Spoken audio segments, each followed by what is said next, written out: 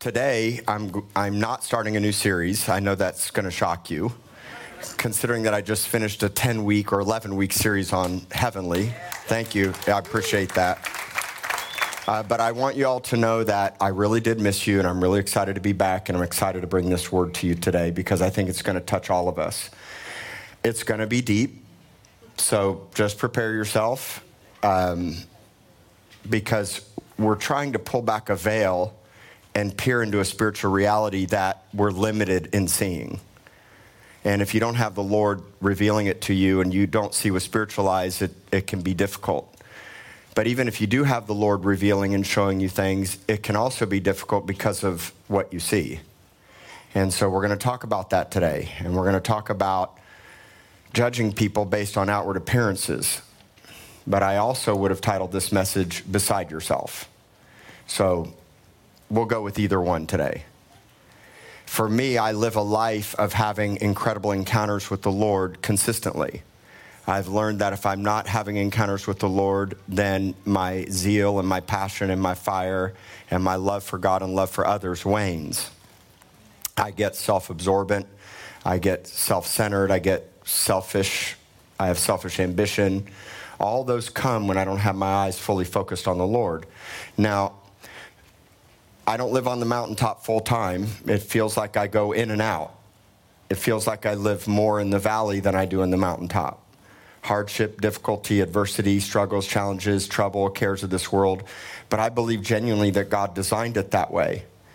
We learn to go to the mountain. We learn to go to the Lord. We learn to run to his presence because we're in such desperate need because of the world that we're living in. We do it for ourselves and we do it for others. And so having encounters with the Lord is vitally important, or you'll become stale. You'll become dry. If you're not getting your daily bread every day with the Lord, then you will be living on yesterday's bread or no bread at all. And spiritually, a man shall not live by bread alone, which means if you're not having encounters and diving into the Word and sitting at his feet, then you're malnourished. You're a malnourished Christian. Now, I love all of you. And everything that I'm going to speak on today and what I'm talking about now, I'm talking right to myself. I fight the same fight. Businesses, kids, pressures, struggles, challenges, marriage, health, all these things always want to pull from you. And the teenagers and young adults may not fully understand that yet, but you will. And you have your own unique set of challenges. Friends, what people think about you, hormones, testosterone, whatever it is, all those things can really make you crazy in the head. And so you don't fully understand what's coming, but what I can say to everyone here is that if we will make it our priority, regardless of our life stage, to fully commit to a lifestyle of intimacy and sitting at his feet, everything will change. Because promotion comes from the Lord. Change comes from the Lord. And this is something you never get to bypass. Every revelation I have, all the series on Heavenly, and everything else I've ever taught, all come from sitting at his feet and listening to what he has to say. None of us get to bypass it. So if you're struggling and having issues and you're manifesting and your flesh is imploding, you have to run to have encounters with the Lord. Now, this church helps to have encounters because we desire encounters. We're an encounter church. Meaning that we want his presence. We don't want to just go through the motions of church and have another Sunday. I want an encounter with the Lord. Now, I've already had an encounter with the Lord. I'm up there crying. God's downloading things to me. I'm having an incredible experience with the Lord. And many times I have to shut my eyes so that I'm not seeing what's going on around me so that I can see what God wants me to see in the Spirit. I'm not shutting my eyes because of social anxiety. I'm shutting my eyes because I want to really see what God sees and not get distracted by what's going on in the room. And it doesn't mean I don't open my eyes. It doesn't mean I don't know what's going on in the room. But the point is I care more about seeing Jesus so that I can be an accurate reflection of Jesus. If you're not seeing Jesus, you will not be an accurate reflection of Jesus. You'll be a reflection of yourself. And that is really a scary thought because we don't realize many times just how deep-rooted the issues are that are in us that keep us divided from one another. I'm tired of division. I'm tired of people being identified by their lifestyle rather than who they are. I'll drink to that.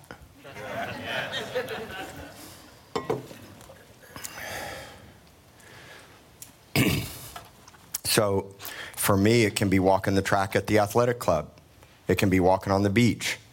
And there's no set formula. God changes the spots up all the time. Sometimes it's under the bridge in the bluff. Sometimes it's sitting in my car on Laguna Shore. Sometimes for my wife, it's sitting in a parking lot of a grocery store because that's where she meets the Lord. The most important thing is that you find your spots and you keep returning and you never get away, because all this superficial stuff that we see with our natural eyesight will shift and change when you see with spiritual eyesight. But you have to have beside yourself encounters. Until you're beside yourself, you'll never truly be yourself. You'll only be selfish. But if I'm beside myself, it's for God. If I'm in my right mind, it's for you. But you can't have one without the other. In fact, the one comes first before the second comes. You have got to hear what I'm saying to you today. If you are not beside yourself, you're in yourself. Wow, that's good, yeah. It's all you.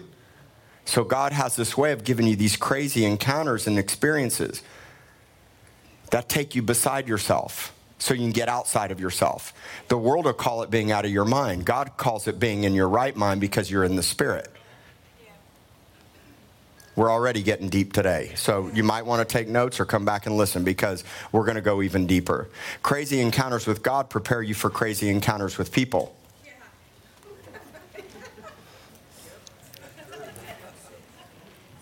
Crazy encounters with God prepare you for crazy encounters with people. The Mount of Transfiguration. Crazy encounter with God. Within a few hours, they're facing the demoniac from the mountain to the valley. These encounters equip and prepare you for what you're going to deal with in this world. Because if you don't see accurately, you'll fight inaccurately. You'll speak, you'll see, you'll answer inaccurately. And everything is screaming at you with a bullhorn right now. Your struggles, your challenges, your cares, the lies of the devil, the media, the news, the world, the spirit of this age is all screaming like a bullhorn right in your ear. But there's a louder, better voice. And sometimes that louder voice is actually in this silent, it's in this soft whisper. But it overrides even the loudest of voices. You're going to have crazy encounters with people. The key is for you to not be the crazy person.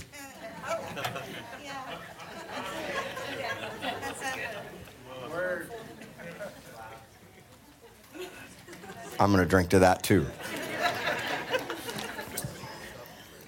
For those listening by podcast, I'm drinking coffee, just so that you know.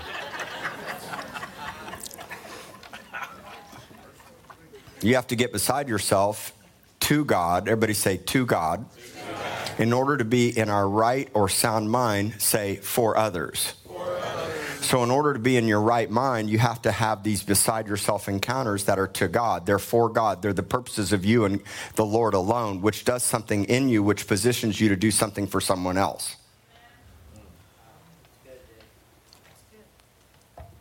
I've lived my whole life like this. And the more crazier this gets, the more beside myself I get with him. That's what I love about Jason. Just watch Jason, our artist, worship and dance, and he is a beside himself kind of guy, which should then put him in a right mind, sound mind for everyone else. It's in these beside ourselves encounters that we're completely filled with compelling love from Christ and in Christ for others. So in order for the love of God to compel you to do anything, in order to be compelled or moved to action, think of the word compelled. I'm moved to do something. I'm moved to action. The only thing that should be moving us is perfect love. No matter your situation, it needs to be enveloped in perfect love. Car accidents, sickness, struggles, hardship, because they're going to come. Suffering is going to come. But if you're enveloped in the perfect love of God, you're always compelled to respond properly. Now, I'm not fully there yet, but I want to get there. And I think I'm on to something.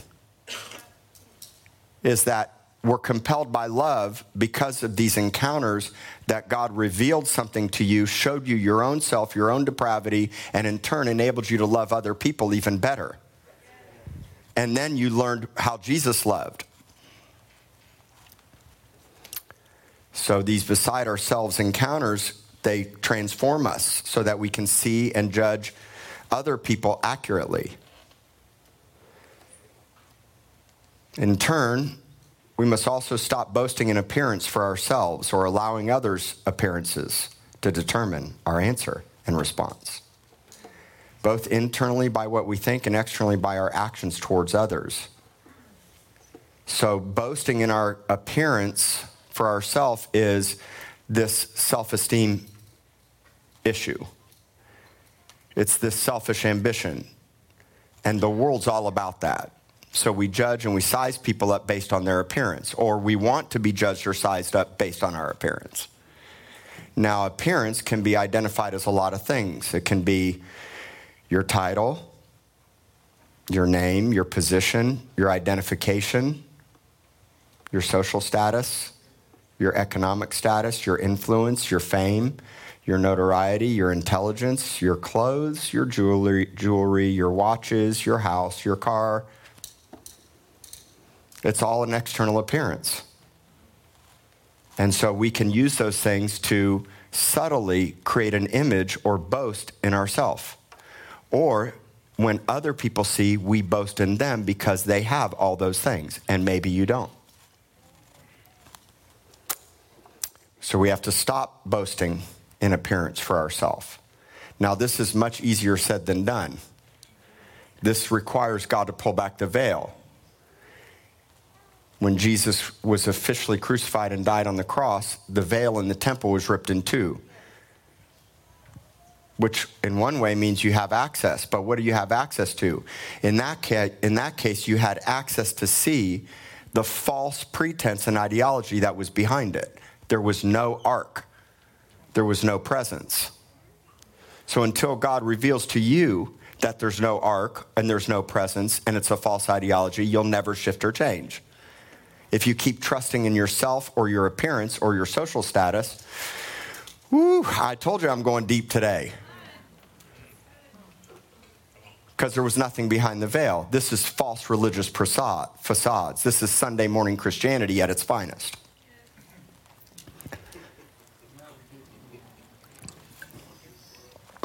This is religious pretense.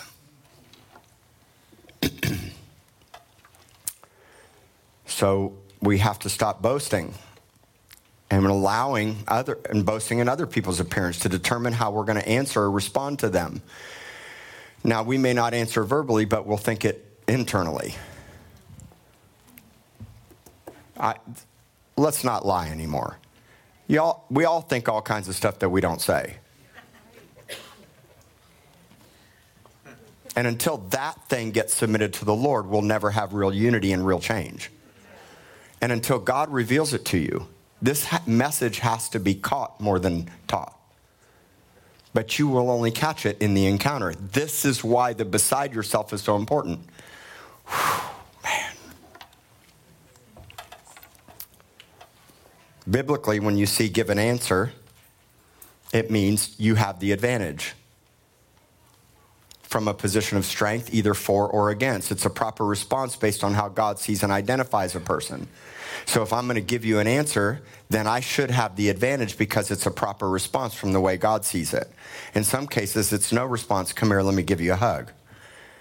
In some cases, and when I'm praying for people in a prayer line, I don't say a word. I just touch them on the shoulder and they start crying because they just needed somebody to come close and comfort them. In some cases, the response is a correction in perfect love. If you don't stop doing that, it's going to kill you. If you don't get right with God, his face is against you. Now, we don't like hearing that, but that's truth. If we rebel and stay obstinate and don't heed his voice, biblically, the Bible says, actually, his face is against you. It has nothing to do with God loving and caring about you. And maybe in some cases, it's like, yeah, you bombed it miserably, but I love you and God loves you. That's not who you are. We have to stop putting labels on people and identifying them based on addiction, alcoholism, drug addict, LGBTQ. I don't identify somebody based on their sexual preference. I identify you based on how God sees you. I called somebody an alcoholic a while back. God convicted me so much. He said, you literally just identified and labeled by your words that person and stated this is who they are. Again, I want you to understand, until God begins to reveal these things to you and you're in such intimate communion with the Lord, you won't see these things. They're fleeting. Yes. But I've only had them from genuine beside myself encounters. God can show up in many different shapes and forms through people. And God can also show himself to all, no matter who they are or what they've done. If I see somebody that has tattoos all over their face, my first thought is what an incredible witness they would be to pull people out of darkness when they flame onto their evangelism gift, because how they look will tear down religious walls to set the captives free. Somebody else will say, who did this guy murder, and is he going to murder me? And it doesn't mean I'm not wise as a serpent and harmless as a dove. And it doesn't mean that you don't be on guard and be wise. But how on guard are you going to be? Because what if God's working in that person's life? So when the thug showed up, see, I shouldn't even call that guy a thug. See, I have to work in my own heart. But when the guy that looked like a thug showed up to buy a goat at my house right out of prison with tats everywhere, see, look, I'll tell him my own self. Are you guys okay with that? Yes, come on. I mean, if I can't be vulnerable and honest and transparent, then we might as well just shut the church down. God's digging deep in me. And if he doesn't dig in me, he's not going to dig in this house the way he's supposed to. And so he shows up. I'm like, man. God's like, welcome him right on into your property. So come on, guys, let's go get those goats. I really wanted to get rid of the goats. That was a big factor in the whole situation. But I didn't care what you looked like or who you were. Take the goats. Take the goats.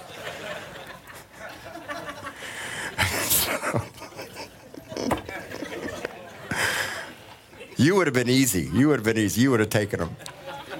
They're in somebody's stomach now.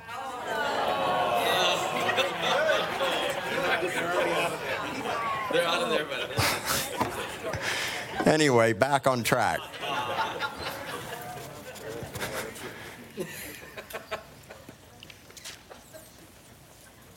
I said, how you doing? You heard this story recently, but in case you didn't, I said, how you doing? He said, I'm not good. You want to talk about it? No. All right, well, I'm a pastor if you do. He looks at you, you're a pastor? I'm like, yeah. He starts crying. He goes, I just found out right now my grandpa just fell and hit his head and died. My only living last family member. Starts crying. We go to the back of the property. Here's my kids. They follow me everywhere I go. Amber's peering out the window, probably protecting her life.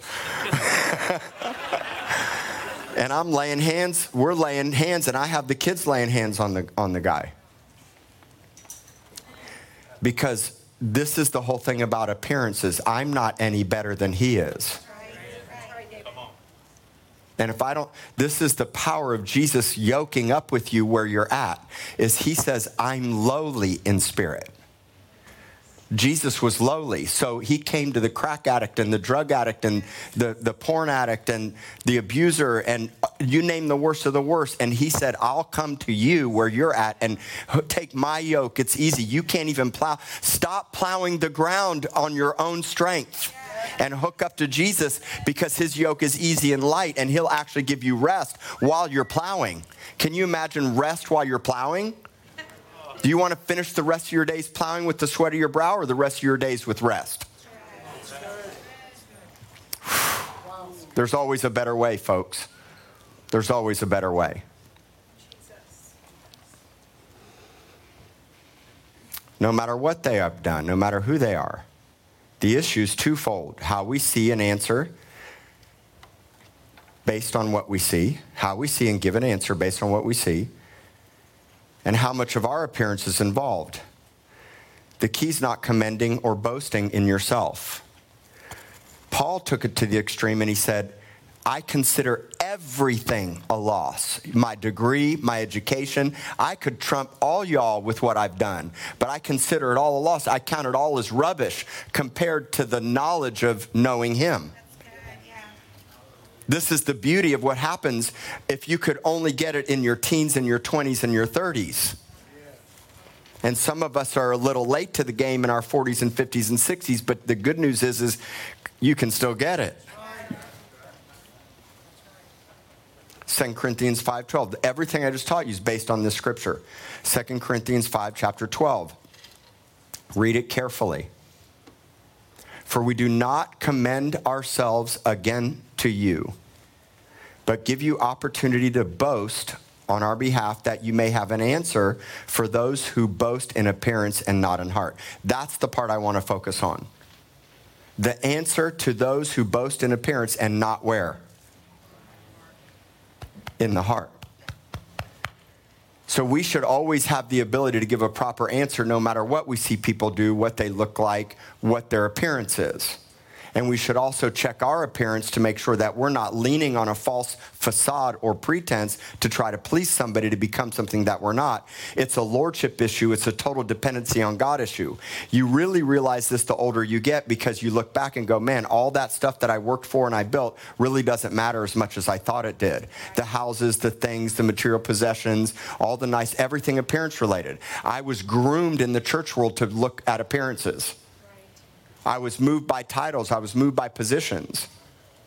But the more you die, the more you realize those things don't really matter. And the more you look to Jesus and understand how he lived his life, that he gave his life for all. And now this is the way we should see. Because Christ gave his life for all, anyone that comes to him is in him and they become a new creation. We're going to look at that. The problem is I don't see new. You don't sound like new. You don't look like new. But that's the problem with appearances. Yes.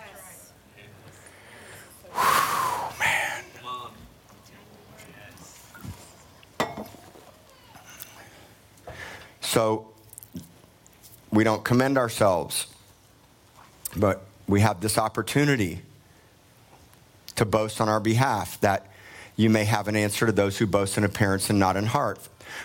Here's the beside yourself. If we are beside ourselves, it's for. Now this is a little odd thing because this scripture just pops out of nowhere. He's talking about not being moved by appearances and checking the heart. And then he goes right into, if we are beside ourselves, it's for God. If we're of a sound mind, it's for you. That's the process. Beside yourself with God, sound mind for the people.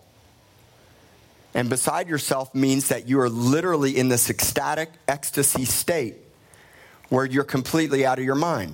The challenge is for intellectuals that don't really understand what I'm saying right now, it's very rare that you have beside yourself encounters, because it requires you to really let go and trust God. And I don't care whether you have them in the public or in the private. There's people that have them here at this church and they are beside themselves and God's working in them. And in some ways, there's people in the church that could be a skeptic or judging them or criticizing them based on the outward appearance. But if you don't hear what God's doing and saying, then you're going to just write them off as crazy.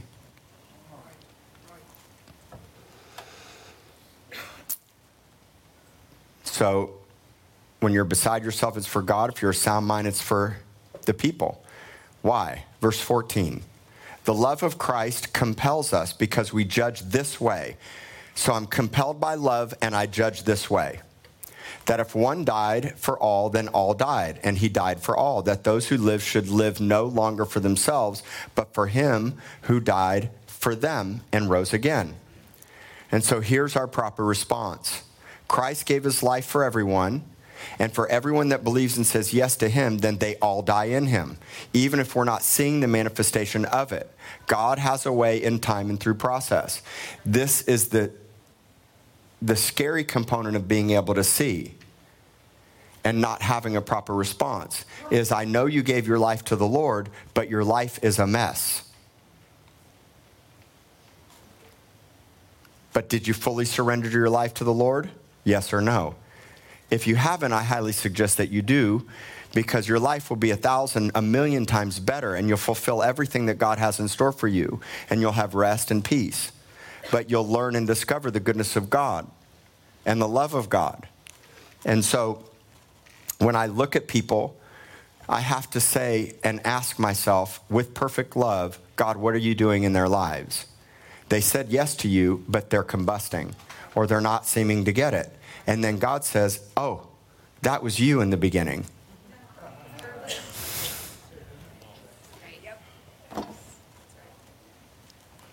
And so you may not be seeing the manifestation of it, but God has a way in time and through process. And I don't know why it takes longer for some. Maybe you're more hard-headed than others. Maybe you're more stubborn. I don't know.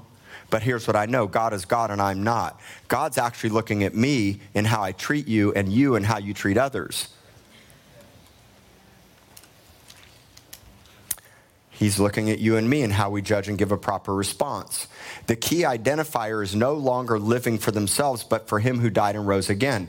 So one of the most important aspects to knowing when someone's in Christ is how they're choosing to live their life.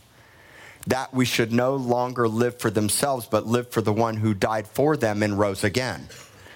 Now, I made a decision from day one to live for Christ. But all along the way, I kept combusting and making mistakes. In my early days, I got high, spirit-filled, getting high, praying in tongues, smoking pot. Then God weaned that out of my life. Thank God I wasn't around a bunch of weird religious Christians that were judging me inaccurately.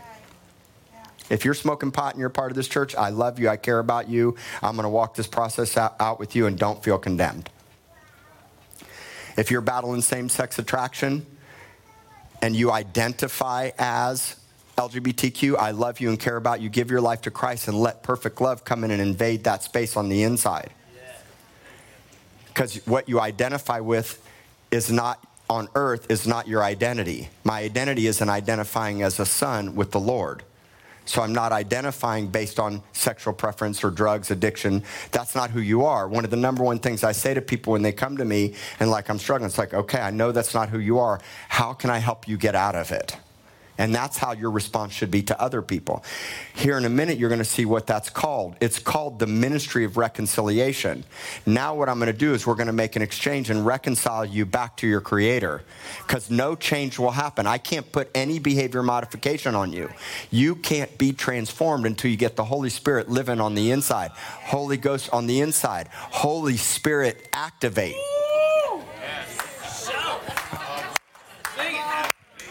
Come on. Okay, that's enough.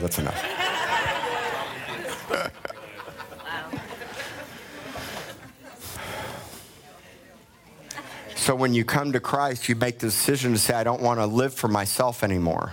That they should no longer live for themselves. Appearance is all about self. Appearance is all about living for yourself. Did you notice that? So God doesn't give you any out. Don't boast in yours and don't judge on theirs. Let me say it again. Appearance is all about yourself, so God doesn't give you any out. Don't boast in yours and don't judge on theirs.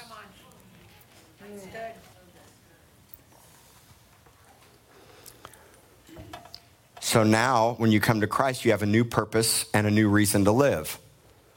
Some of you have said to yourself, I have no reason to live any longer. And you don't see the reason. Now, this can be a double-edged sword. I'm longing to be with the Lord. I'm yearning. The older I get and the more crazy the world gets, and heartache and heartbreak and pedophiles and human trafficking, there's this component that says, God, when will it end? I'm ready for that. But I'm not a fatalist, and I'm not saying push the button, because there's work to do. And if the button got pushed, meaning the rapture came or the Lord came or whatever it is that you believe, I know there's a second coming. When the second coming comes, all those that didn't know the Lord will be left behind. So that hurts me, because I don't want anybody to not know the Lord and be left behind. Amen. So I have a new purpose to live. You always have a reason to live. Your life is so valuable to the Lord. If you battle suicide and ending your life that's a demonic lie from the devil. The problem is you haven't seen the reason to live. And until you see Jesus, you'll never see the reason to live. But again, until you have beside yourselves encounters with God, you will never have true sound mind ability for others. Let me break down this beside yourself. The word is existimi. It's where we get the word ecstasy. Now, some of y'all know that word real well.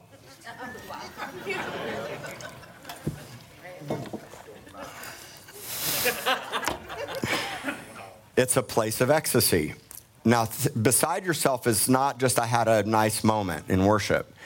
This is God rocked my world. And you need your world rocked. So we're going to be a rock your world, rock city church. That's why I expect nothing less from Mark and Nathan and the worship team than to plow deep into the heavenlies. And Cameron, and everyone that plays, and everyone that preaches and teaches and loves and cares, the prayer partners, the whole thing is designed for you to have out of this world heavenly encounters that get you beside yourself. See, you got to get out of yourself.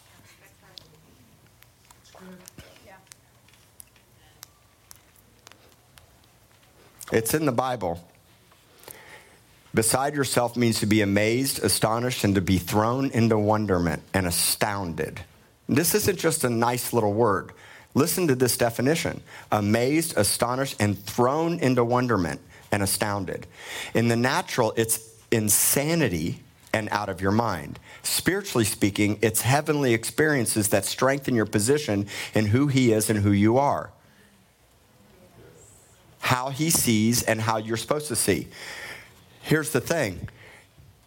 You can be so out of your mind that you can't even have normal, healthy relationships because everything's so revelatory, you don't even know how to talk and use normal language and have normal conversations and have a healthy marriage and raise your kids right. Beside yourself always leads to sound mind for others. If I'm beside myself, it's to God. Yes, right. So I have this thing with God that no one can ever take or touch. I have these experiences with God that have really nothing to do with you. They have nothing to do with you. I don't care what you think. I don't care what you say.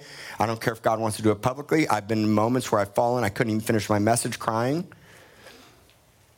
There's times I'll dance wildly, and at some point, like it or not, I'm busting out my fire flags. And I'm going to show you what real flag worship looks like. And my wife is excited about that. And somebody's going to say, that pastor's a fool.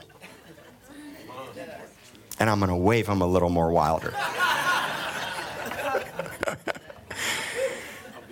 This is the thing. Prim, proper, put together appearance.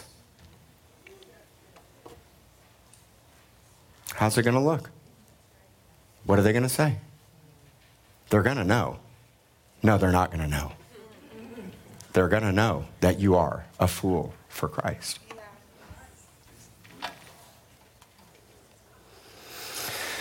Whew, man. We're not to be moved by outward appearances, but rather the heart. The heart it's all about the heart. It's all about the heart, folks. It's all about the heart. With compelling love to live for Christ, and that enables others to do the same. When you are compelled by Christ, you can love others properly, and in turn, they can learn what perfect love looks like. And so, when you have these beside yourself encounters and you're compelled by love, everything changes in how you regard. You regard people differently, even if they're solely focused on outward appearances. Are there hypocrites in the church? Yes.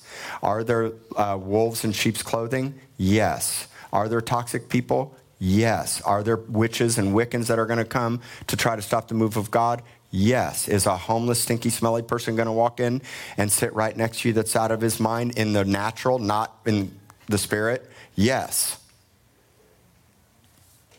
And that doesn't mean that there's not boundaries and there's not consequences and that we don't protect. But it means that we have to do it God's way. And we have to regard God's way. And we have to see God's way and love God's way.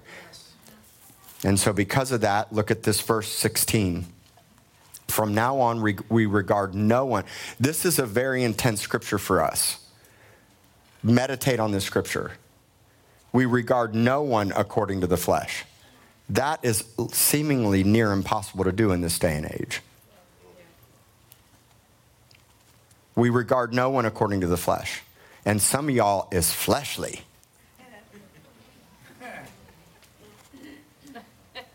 Serious. Flesh going on everywhere. Manifest in anger, hatred, bitterness, strife, division. Hidden sin. So even though we knew Christ according to the flesh, yet now we don't even know Christ that way anymore. So therefore, if anyone is in Christ, he's a new creation. Old things have passed away. Behold, all things have become new. Now all things are of God. He who has reconciled us to himself through Jesus Christ and has given us a ministry of reconciliation. That is that God was in Christ reconciling the world to himself. And this is the key here. He was reconciling or balancing the books. He was making an exchange. That's what it means to reconcile. Every erroneous calculation is now balanced and made right. And there's an exchange. God was in Christ reconciling the world to himself. Watch this. Not imputing or reckoning their trespasses to them, and has committed to us the word of reconciliation. It's so easy to see the flesh. It's so easy. A majority of communication's body language. Your face doesn't lie. So we can take your clothes, your Rolexes, your watches, your lack of watches. We can take all the stuff, and I can clearly see that somebody's out of their mind. But God always looks to me in how I judge them and how I love them. Think of the demoniac. We've had demoniacs walk in this church. And trust me, I did not want them in the natural to stay, but God said, you let them stay. And they're in the back doing, and I can just see that's the first time you came to visit Rock City Church. And you walked in and you saw a crazy person in the back. But God said, no, let's give them the opportunity to give their lives to Christ and get healed. I wish it could just be easy. My prayers, they'd walk in the front door, fall on the ground, convulse, demons would come out, they'd be healed and be up front worshiping in their normal right mind. It could happen, but more often than not, it doesn't happen that way.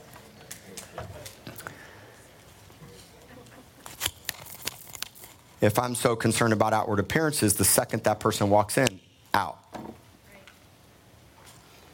Because what are they going to think? What are you going to think? What are you going to say? That Rock City this? At some point, you just got to not care. At some point, you set your face like flint. You choose to behold him as in a mirror and become an accurate reflection to everyone that you encounter.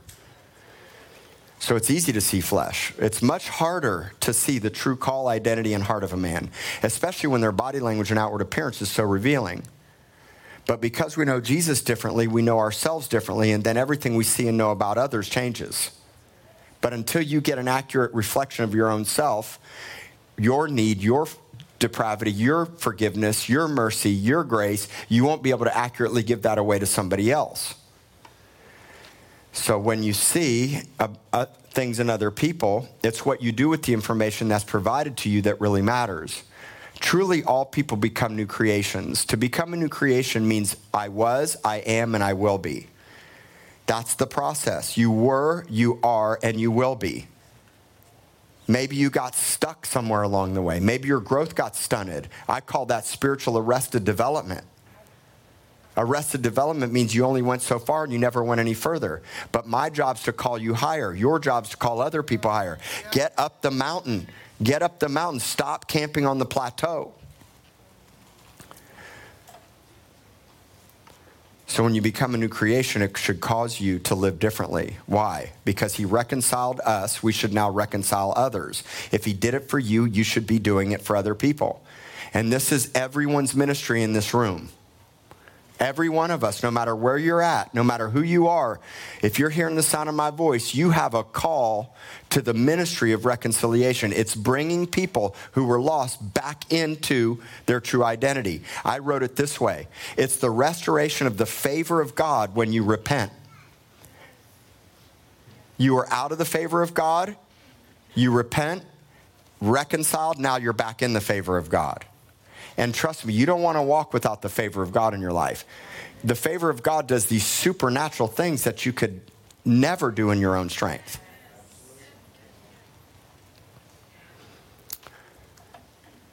So this is the ministry of Jesus. And while he did it, he didn't make people pay for their sins. He paid for their sins. I need to say that again before I close. Jesus was not imputing their sin to them.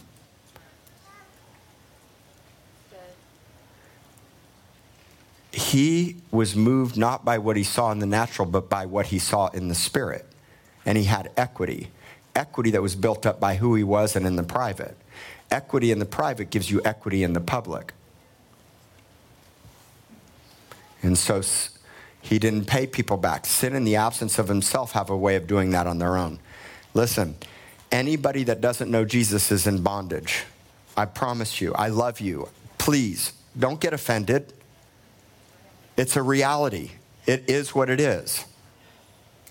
And when you're outside of the favor of God and outside of your true identity and who you are, sin has a way of capturing you and putting you in bondage. But it's also the absence of himself. It doesn't mean he doesn't want you. It doesn't mean he doesn't love you. And it doesn't mean he's not coming after you. But when you stay defiant, then what happens is you choose to stay in that prison cell. And you need a jailbreak. You need a jailbreak. You need to be reconciled. And we have a commitment to God to give a proper response. It's the word of reconciliation. So I'll leave you with this. 1 Samuel 16:7. Samuel says, man, certainly the firstborn son of Jesse has got to be the new king. He's tall, he's handsome, he's definitely the one. Outward appearance. And look at what God says. It says, 1 Samuel 16:7, the Lord said to Samuel, don't look at his appearance or at his physical stature because I've refused him. For the Lord doesn't see as man sees. For man looks at the outward appearance, but the Lord looks at the heart. When we see others, we should see Jesus in them or the Jesus that wants to be there. When you look at others, you should see the Jesus in them or the Jesus that wants to be there. But if you have a wrong view of Jesus, you're going to crucify them just as we crucified Jesus. A wrong view of Jesus means I will crucify other people with how I judge the same way we crucified Jesus. Because he didn't look like we thought he should. He didn't respond the way we thought he should. He wasn't desirable. Isaiah 53, verse 2, talking about Jesus. He'll grow up before him as a tender plant and as a root out of dry ground. He has no form or no stateliness and royalty. The word form and comeliness means he didn't look like everything I thought he should have looked like. Money, status, wealth. His appearance was he was basically homeless. And because of that, when we see him, we say, man, there's no beauty that anybody would desire him. Verse 3, he's despised and rejected by men, a man of sorrows and acquainted with grief. Who would like to be a man or woman of sorrows acquainted with grief? Anybody? We don't want to accept sorrow and grief, but the truth is, if you're going to accurately love the way Jesus loved and live the way Jesus lived, sorrows and grief are inevitable. And that's so contrary to American westernized Christianity. Because we care about our appearance. Social status, the American dream. He's despised and rejected by man, a man of sorrows and acquainted with grief. And so what did we do? We hid. We hid our face from him. He was despised and we didn't esteem him. He bore our griefs and carried our sorrows, yet we looked at him and said, man, you are cursed by God. I was at a t-shirt shop in Myrtle Beach. I was witnessing to a Jew that was working there. He says, oh, Jesus had to be crucified because he claimed to be God. And that is a sin punishable by death. But the thing is this is how we can view Jesus and not even realize it. And how do you know that? By how you view others. The litmus test of how you're viewing Jesus is how you're treating others. That's good. So the measurement is relationship. If I can't claim to have this incredible, high revelatory, supernatural, be wild, crazy, on fire, love Jesus, all these things, and not be able to have healthy relationships in my life. Because if I'm smiting you or crucifying you, then I'm crucifying him. Because I have an inaccurate view of him. Think about it. He didn't look the way. He didn't come the way. He didn't show himself. All these things affects how I believe and how I treat other people. Maybe we didn't want to be like him, filled with sorrows and grief. Maybe we were sure he was cursed, so we hide our faces or our nice Christian ideologies that bring no transformation to others. We have to repent. Here's the core answer to my whole message: repent. Repent means change the way you think. Confess it, get it out, and say, I'm sorry. Lord, pull back the veil. And don't be afraid when God pulls back the veil. How I treat my wife is probably the number one way that God measures my life, period. How you treat your spouse, how you love others, how you love your children, how you lay your life down. Because look, beauty's fleeting, your body's, trust me, you can't stop the sag. No one stops the sag. Gravity will eventually have its way. It will win out, and you can do all you can to prolong it, and I think that you should. Take care of your temple, take care of your body, eat right, exercise, but you can't stop the sag.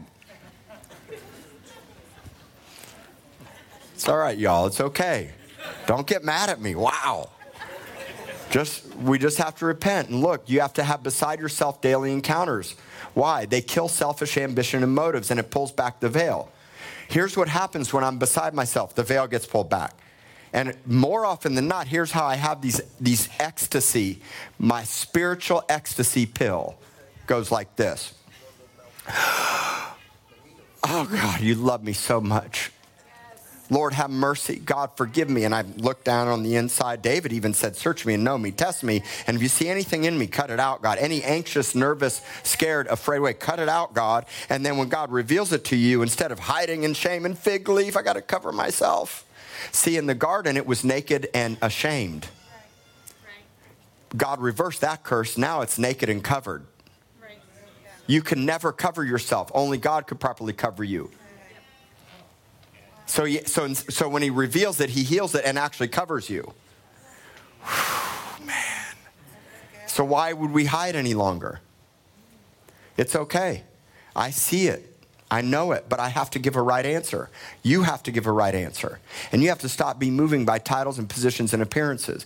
Don't let the pastor title thing move you. Just understand, God put that person in position, whether you like it or not, and that person has been anointed by God, and you got to stop cutting the hem of the garment because you don't like the appearance. So I'm going to change your appearance. We'll cut the hem of somebody's garment to physically step in God's place to change their appearance. That was the issue. Who was God looking at? David or Saul? David. So he was convicted and had to repent before God for cutting the hem of the garment. There's a lot of people in ministry positions I don't like or think that they should be there. And then God says, well, guess what? I'm using them like I used you. It's not even for you to determine that. You may not like their doctrine or that they reject things or the way they teach or whatever it is. But so what? That's not for you. I'm the Lord of your life. You let me be the Lord of their life. And you love really well and get your eyes on me and get them off everyone else. And stop judging and boasting on appearance. Let's get some more tatted up people in here. Let's get some more drug addicts in here. Let's get some more wealthy people from wherever they're at. Southside Island. I don't care where they come from. I don't care who you are.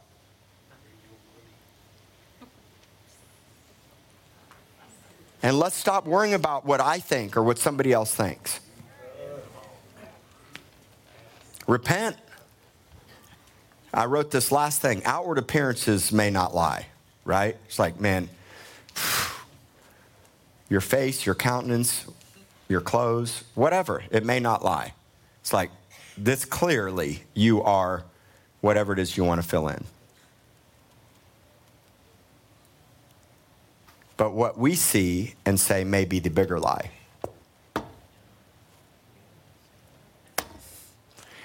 Let me say that one more time, then I'm going to pray for you. Outward appearances may not lie. Here's what I suggest. I suggest you cry a lot. I'm talking ugly face cry. My face, when I cry, I don't even want to look at myself in a mirror when I'm crying. It's contorted and my mouth's moving and but who cares? I'm just going to cry. You cry a lot. You cry out a lot. I'm going to tell you this again. You will have no success in the ministry of reconciliation. Redeemed, drug addicts, people right out of prison, the hurting, the broken, the adulteresses, the fornicators, whoever they are. If you don't have beside yourself encounters, you'll never love and be in your right mind for other people. Beside yourself encounters put you in the right mind for your situation. And I'm not going to let you out. We're not going to be a nice church. A little louder, a little wilder, and hey, I don't care what you do. Just do whatever God tells you to do as the occasion demands. So their appearances may not lie, but we can be the ones that have the bigger lie. Some of y'all are liars. And you're hiding behind your religious pretense and your Sunday morning Christianity, and you're laying claim to the Lord while you have all these vows and judgments on the inside, and you got no authentic relationships, or you're spiritual bullies.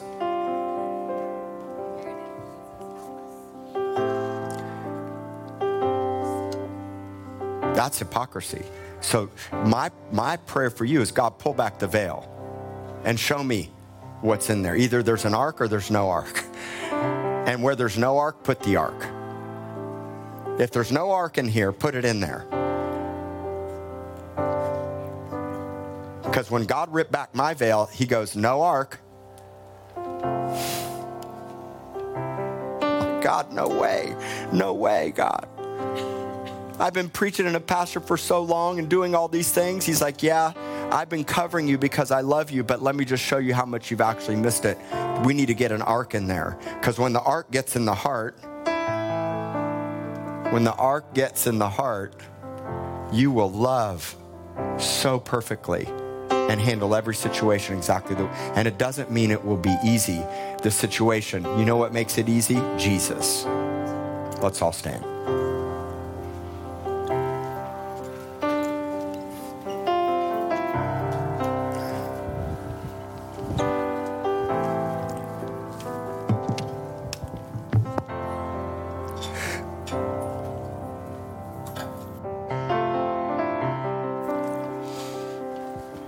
My suggestion is that you repent for boasting in your outward appearance and repent for judging others, and ask God to give you new eyesight. That's my prayer. Then ask God to reconcile you fully, and then give you the ministry of reconciliation for other people. You have a call of God on your life, period. People, situations, struggles, challenges, family. Do you know that Jesus' own family came and said he was out of his mind? So you had the Pharisees and Jesus' family saying he's out of his mind. And guess what? If I'm out of my mind, it's for God. The key is to be out of your mind for God, not really insane. So just receive this prayer, close your eyes, and if you don't care, just lift your hands up to the Lord. Come on, lift them up.